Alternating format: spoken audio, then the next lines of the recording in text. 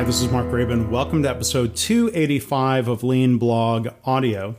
Today, I'm bringing you audio of an interview where I appeared on KOGO Radio in San Diego on August 23rd. We're talking about topics from my book, Measures of Success. You can find the audio or a link. You can find the transcript. I've actually posted this on my book's website, measuresofsuccessbook.com. But you can find it by going to leanblog.org/audio 285. That will forward you to the page. So when it comes to your career path, your family's financial future, or even a weight loss journey, focusing on little setbacks can throw a real wrench in your progress. Yeah, joining us on the Kogo News Live Line, the author of Measures of Success, React Less, Lead Better, Improve More, Mark Graban. Good morning, Mark. Hi, good morning. So why do people get tripped up on the small stuff? Is it just part of our nature? Yeah, I think it is for people and for organizations. You know, if we see the number on the scale every morning, or let's say we're in a business and we get a monthly patient satisfaction score, it's really tempting to react. And it's important to pay attention to longer-term trends in something that you're measuring. And we need to learn how to block out the small fluctuations. Some of those small changes, up a pound, down a pound and a half, might not really be meaningful. You know, 2 data points are not a trend, and we can make better decisions. We can better evaluate the changes that we're trying to make in our lives or in our business if one thing is just look at more data. So what happens when we're paying too much attention to what is essentially just kind of noise, right, when we're working toward that goal? Yeah, there's a software company that I work with called KaiNexus, and they were overreacting to the number of leads that they were tracking every month. And so I taught the CEO and the marketing director basically to stop spending time.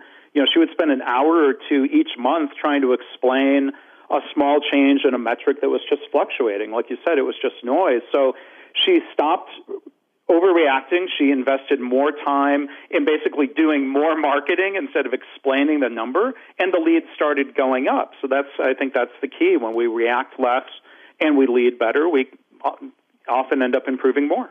So how do we know when something is really worth paying attention to?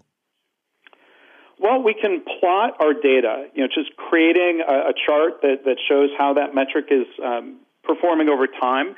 Even just calculating an average, we can look and see if a metric is just fluctuating between above average and below average. That's one kind of visual clue that we can use to stop overreacting. We can also use a little bit of math. I write about this in my book. We can do some simple math to calculate basically some guardrails around a metric, and we can look and see, well, if that number is just fluctuating within those guardrails, our daily blood pressure reading or revenue for a business, we learn not to overreact to any of those individual data points.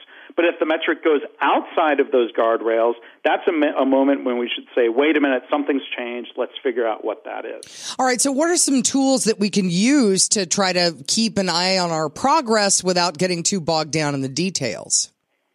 Well, it can be as simple as using a spreadsheet and just creating what Excel calls a line chart and look at the data visually. Instead of, you're talking about robocalls, saying some number is up 46% sounds dramatic, but I'm looking online here at a chart that shows, the last 12 months, and it looks like that number is fluctuating. And you can see that visually when you stop looking at a 2 data point comparison, just literally plot the data out. That will really tell you much more about performance and the direction things might be headed in. Mark Graban, author of Measures of Success, React Less, Lead Better, Improve More. Thank you so much for your time this morning. Thanks for having me.